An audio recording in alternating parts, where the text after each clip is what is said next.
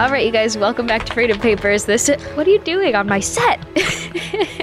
Connor's causing destruction. Welcome back to Freedom Papers. I'm pretty excited, I guess, to have Connor Clegg, other than when he's not throwing things at our precious James Madison. I wasn't throwing it at Madison. I was throwing it at the book. I just realized we don't have an Alexander Hamilton one. Like, maybe that's mean? Well, we're just showing our preferences.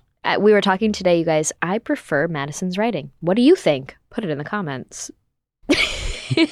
But you guys, today we're on the last section of taxation in part 1. Now, if you've been an OG watcher and listener of Freedom Papers, like Connor is, super fan. He goes home and watches these after filming. That's how much he loves it. I actually do, but that's mainly because I'm a narcissist. I just love hearing myself talk.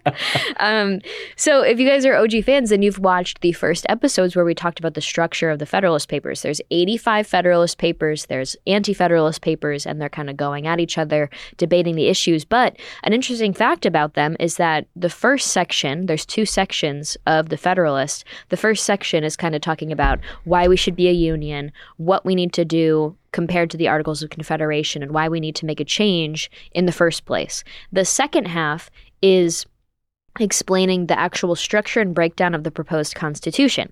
So what's exciting is number 36, the one we're talking about today, is the last paper of that first section. And next episode, we're going to be getting into the second and final half of the Federalist, and I'm really excited about it. I love 37, but today we're finishing up.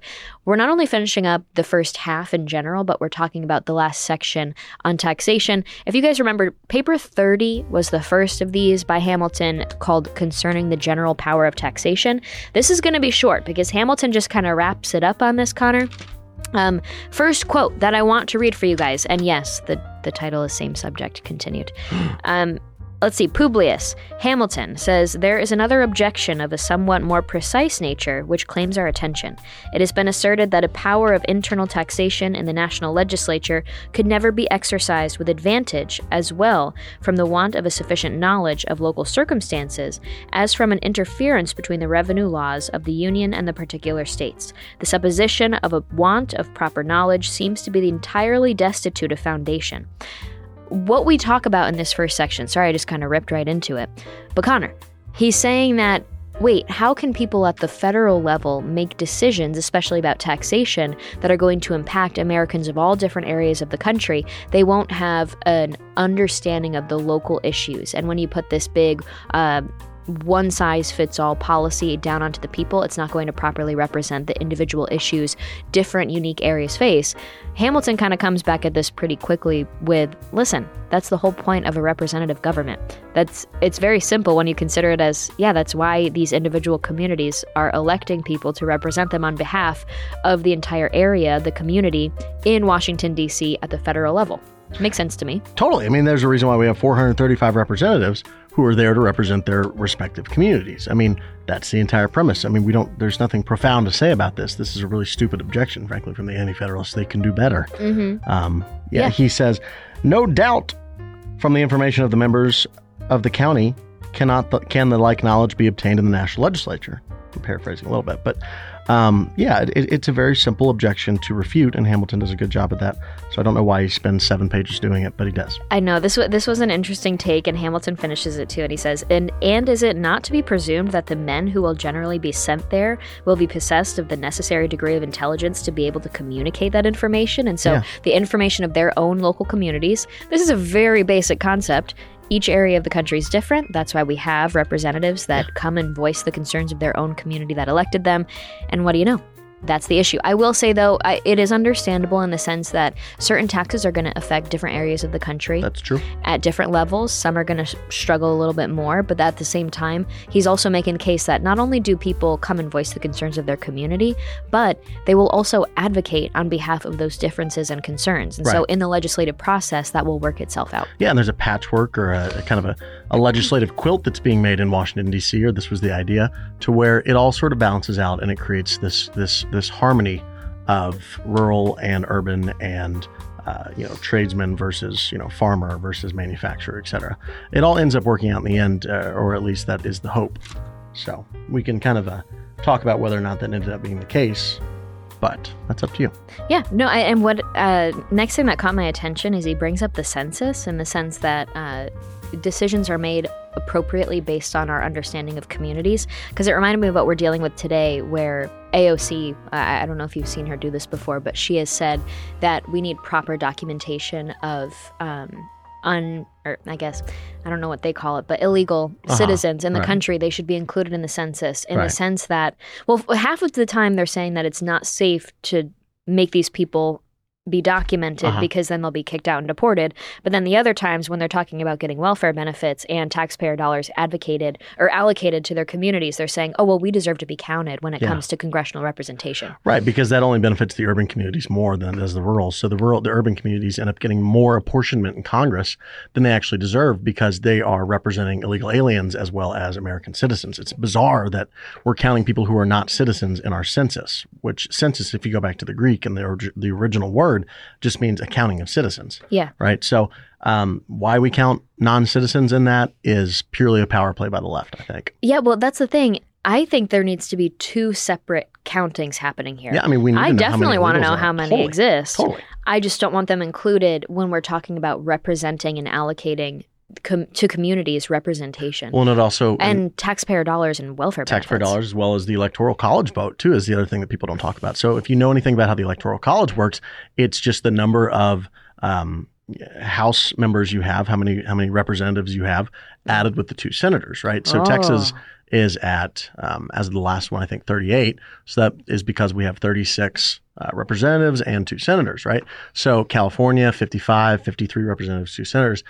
California would end up having actually, I think the last time I did the math, which was a year or 2 ago actually, so it might be updated, but the last time I did the math, California would end up with 50 electoral votes, 48 representatives, 2 senators, because if you don't count the illegals in there, their population decreases by such a significant amount in certain areas to where if you only counted American citizens, the influence of California over national electoral politics is diminished by 5 votes. We've seen elections come down to, one electoral vote before. So imagine what 5 votes can do. And then you extrapolate that across New York and across Florida and Texas, et cetera. And then these smaller states, Alabama, Kansas, Iowa, Texas even, they end up getting more electoral votes because those have to be evenly distributed somehow. So they go somewhere else that is not full of illegal aliens. It's really important. Listen, not to get radical and to get off the discussion, but I was thinking about what books I was assigned in New York State public school. And I remember one of them being about an illegal immigrant that came across the border and started working at a young age. And it was like a sad sob story in the sense of trying to make the case for her sad experience. And I never really considered what that had done to me as a young kid, of more so just a lot of sympathy going to that overall issue instead of the major problem and crisis that it's now become. And then also a lot of the have you ever thought about how school systems, maybe this isn't the case in Texas, but a majority of my school messaging about American history was on the civil rights era and was on division and race. Yeah. And it's kind of strange looking back on it, all that stuff. Either way, I've read this book recently, Connor, called Age of Entitlement. I've been recommending that book to you for years. Really? Months, yeah. I finally read it. Well, good. It changes. Everyone should read it. It's by Christopher Caldwell. We talk about it on the Charlie Kirk Show all the time, and it changes the entire way you think about everything. Charlie's read it too? Oh, he's like the number one in the seller of it, basically. Like he plugs it all the time. No royalties or anything. It's just I didn't know if I was a psycho reading it, but I was like, I see everything a little differently now. Right? We get on that more. I've been so excited. I was going to get you a copy. How did I forget that you've been telling me to read that?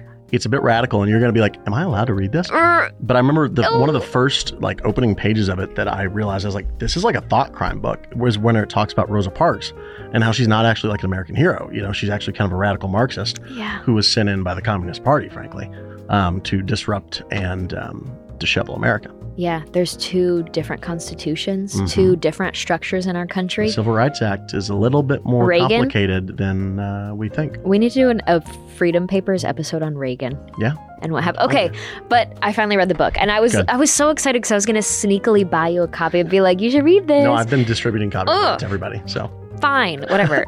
Well, you guys, good book to read. Totally. Back to the topic. One issue. Okay, what we just talked about, this issue of, will local areas be properly represented at the national level? Kind of a silly argument to make. I think we both agree on that. Next thing, a little bit more understandable with the concern. We're talking about oppression, tyranny being put onto the people because now they're going to be taxed and controlled at the state and federal level. And are they going to coincide with each other? Are they going to double up and double whammy and double smack to the face of American citizens? 1-2 punch. What were we supposed to do? And so Publius says, many specters have been raised out of this power of internal taxation to excite the apprehensions of the people. Double sets of revenue officers, a duplication of their burdens by double taxations, and the frightful forms of odious and oppressive poll taxes have been played off with all ingenious dexterity of political legerdemain.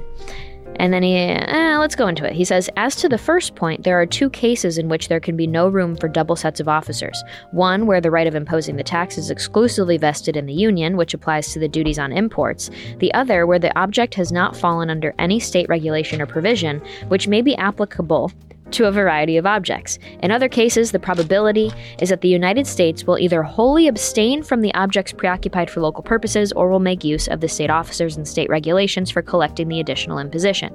This will best answer the views of revenue because it will save expense in the collection and will best avoid any occasion of disgust to the state governments and to the people.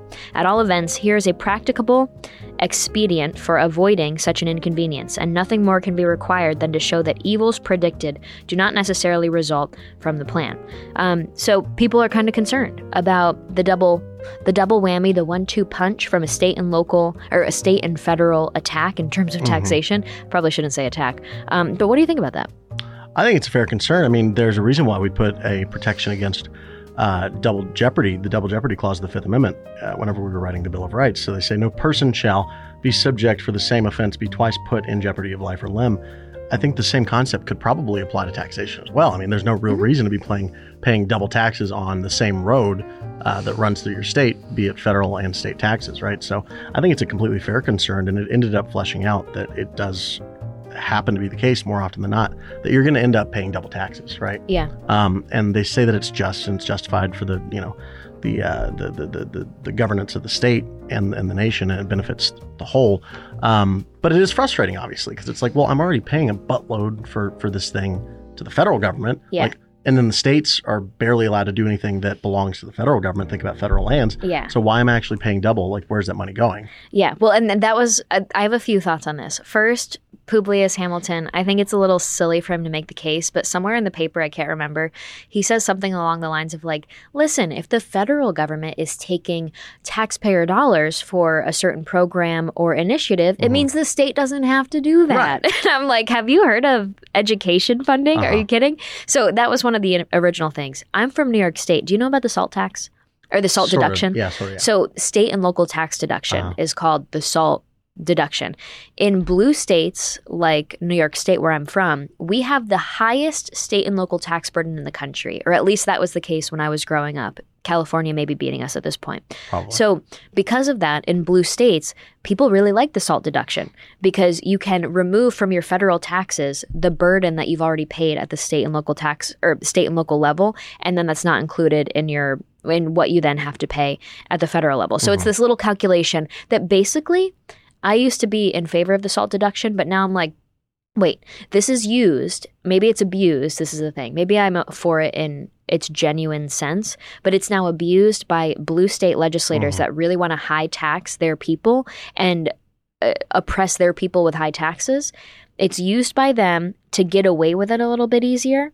And then they say, oh, it's not fair that the federal government is trying to get rid of the SALT tax, the SALT deduction, because then we have to pay more in taxes. Well, maybe stop doing that to your people in the first place, and then you wouldn't have voters so mad at you when it's removed. Yeah, it's a hell of a concept. They kind of abuse it. I don't know. So now that I'm in a state where like in Texas, where you don't have an income tax, I don't really think about the SALT deduction, but to know that there's liberals in New York State that are getting it, and then we have to pay the full amount for what our income is, even though we chose to live in a different state. I don't know. I see both sides here.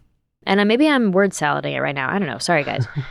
I haven't talked about SALT deduction in a long time because I've been out of communist New York State for a few years now. Yeah, I mean, the SALT deduction really is kind of a giveaway to blue states. It's a tax cut for the rich in a lot of ways. And the same people who are bashing us for giving tax cuts to corporations and things like that, which, we've heard me on the show dog on that a million times. But like, it's in one ear and out the other from the left. They're talking out both sides of their neck. If I can come up with another idiom, I might. But it's just simply a handout to billionaires in blue states and millionaires in blue states to get away with paying less taxes while they continue to increase taxes on rural America and red states. So it's not a good thing. It's a good thing in principle. I think you're right. But it has been abused more often than not. So yeah. Interesting. Sorry I didn't talk about that very smartly, people. Next thing, to kind of wrap up the paper, he goes back to that concept of the energy of government and even brings in a safety aspect. And so what he's saying here, he's making the case with poll taxes, but in general, he's talking about how the federal government, even if they don't use some of these taxation powers, it's important for them to at least have access to these powers in case something happens at a national level where they need to get, in a situation of an emergency, a larger amount of money to start funding whatever it may be required to fight it. And so I highlighted a little section. He said, there are certain emergencies of nations in which expedients in that ordinary state of things ought to be forborne, become essential to the public weal, and the government, from the possibility of such emergencies, ought ever to have the option of making use of them.